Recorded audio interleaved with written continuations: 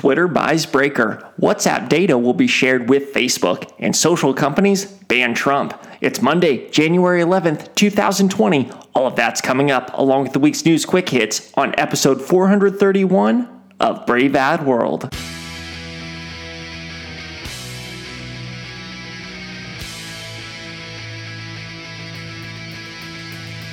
New consumers, new media, new strategies.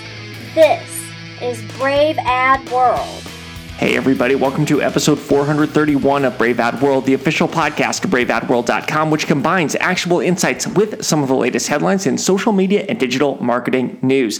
Every week or close to it, I take the top stories, provide a recap, and then share insights as to what those stories might mean to us as marketers. My name is Taylor Wickert, and it has been a while. Took a little break for the holidays. Here I am back, 2021. A whole lot. What a week to come back. Seriously. There is a ton to talk about this week. So let's just dive right in because 2021 started with a bang. This podcast might as well. So let's talk about Twitter.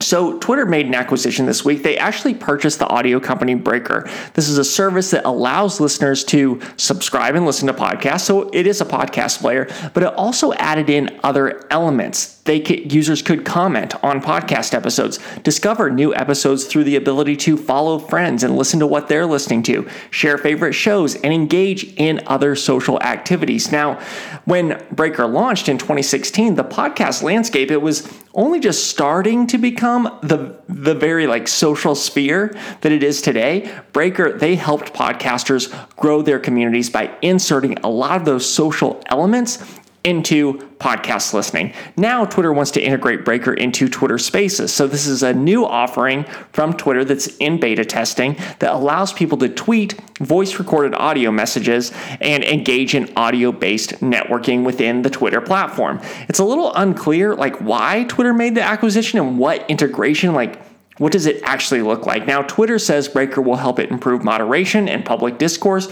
while further pushing it into the audio space. Twitter has been playing a lot more with audio as of late, and Twitter sees Breaker as being part of it. This could mean Twitter has plans to maybe integrate podcasting in some form on its platform to a greater degree, be it through influencers or community-based experiences that let hosts and fans interact more.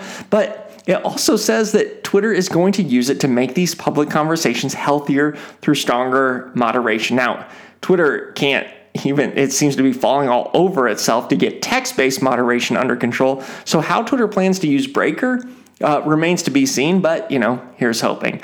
All right, let's talk next about WhatsApp and Facebook, because this is a relationship, an acquisition that has been very much in question ever since Facebook acquired WhatsApp several years ago. The one thing WhatsApp users they didn't want to happen but knew was inevitable, it's now underway. So starting February 8th, so in just a little less than a month from now, WhatsApp users will start sharing their personal data with Facebook. Now, in 2016, users were given the ability to opt out of such data sharing when Facebook started to pull WhatsApp into its broader ecosystem, but now it's going to actually be required to use the WhatsApp platform. The move, it comes at a time in which Facebook, they're working quite diligently to monetize their WhatsApp acquisition.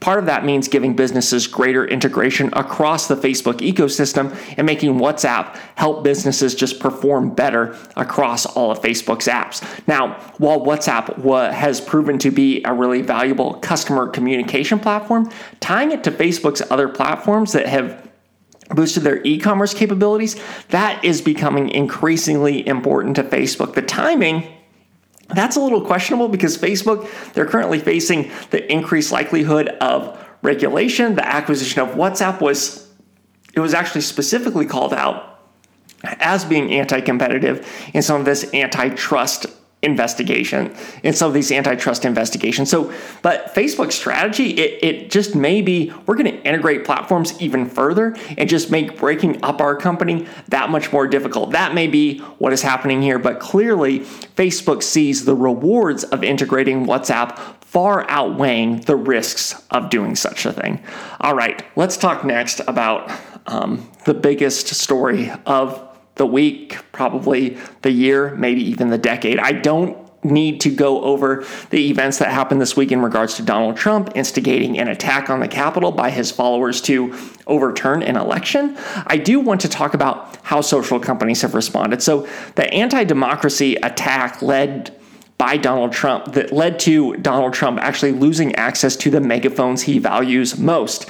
Facebook CEO Mark Zuckerberg, he announced that Trump is actually now banned from posting on Facebook and Instagram until Joe Biden is inaugurated as president at the very earliest.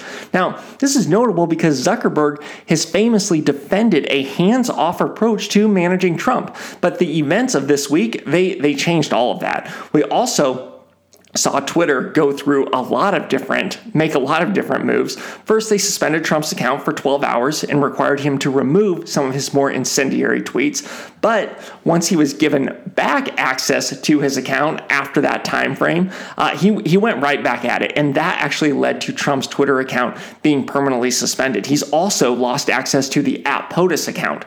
We saw YouTube remove content of Trump praising the insurgents, and Twitch shut off Trump's account completely. We also saw Google remove the social media app Parler, which has been embraced by Trump's diehard supporters and has become a regular source of misinformation from the Google Play Store. Apple did the same thing from its App Store. So it's good to know that there is a line from some of these companies, but it's kind of disturbing to see just where that line was. It was pretty far down there. But Trump's actions, they may be only one aspect of why these companies decide to take action. This might be a bit of a cynical perspective of why these platforms decide to take action, but we know a Democrat-controlled government takes over in the coming weeks, and they have been much more open about criticizing the dangerous rhetoric and data practices used by some of these social media companies. Now, while the Republican side has been more about free speech, the Democrat side has been more concerned with data and the spread of misinformation on these platforms. That may be why big tech is looking to be on their best behavior. But I mean, despite all these efforts, I'm not sure they can make up for the damage of the last 4 years, but hey, at least something is being done. All right, that's it for the week's main stories. Now I'm going to dive into the news quick hits, where I'm going to hit other stories that happened this week at a high level that I didn't discuss earlier. So Amazon, they acquired the podcast network Wondery for $300 million, making it Amazon's first major podcast acquisition since launching podcast support late last year on Amazon Music. Wondery is the fourth largest podcast publisher, so the acquisition, it's a pretty big move as it looks to compete with Spotify and Apple in the space. Facebook Pages, they're getting an updated look and feel, new navigation, a dedicated news feed, and a new Q&A format for fans to interact with creators and public figures. So Pages, they are also no longer going to have a like button. Instead, Pages will focus on followers as a clear method for determining a page's reach, because while some people may have liked a page, many have unfollowed Pages since that like page button was introduced many years ago. This discrepancy, it led to unclear reach, so they're going to be focusing much more on actually following a page. The other big thing is Pages will have a news feed allowing them to interact with and engage in conversations as both a brand and public figure. Next up, Instagram is testing a format to better display stories on desktop. The intent is to both make them easier to scroll through, but also take advantage of the larger screen with this new sort of carousel-like presentation. And then lastly, TikTok, they've launched new AR filters that use LiDAR technology that's available in the iPhone 12 Pro.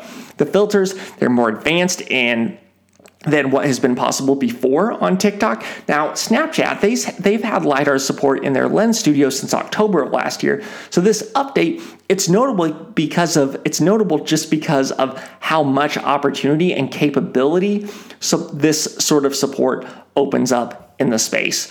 All right, that's it for episode 431 of Brave Bad World. Before I let you go, I always want to hear from you. Send questions, send comments. Let me know what you like. Let me know what you don't like to braveadworld@gmail.com. And if you wouldn't mind, please rate and review this podcast on Apple Podcasts or your platform of choice. It helps me know what you think, and it helps others find the podcast. I can be found on Twitter at TWiegert, TWIEGERT. Thank you so much for listening. Have a great week. Thanks for listening. For more, check out braveadworld.com.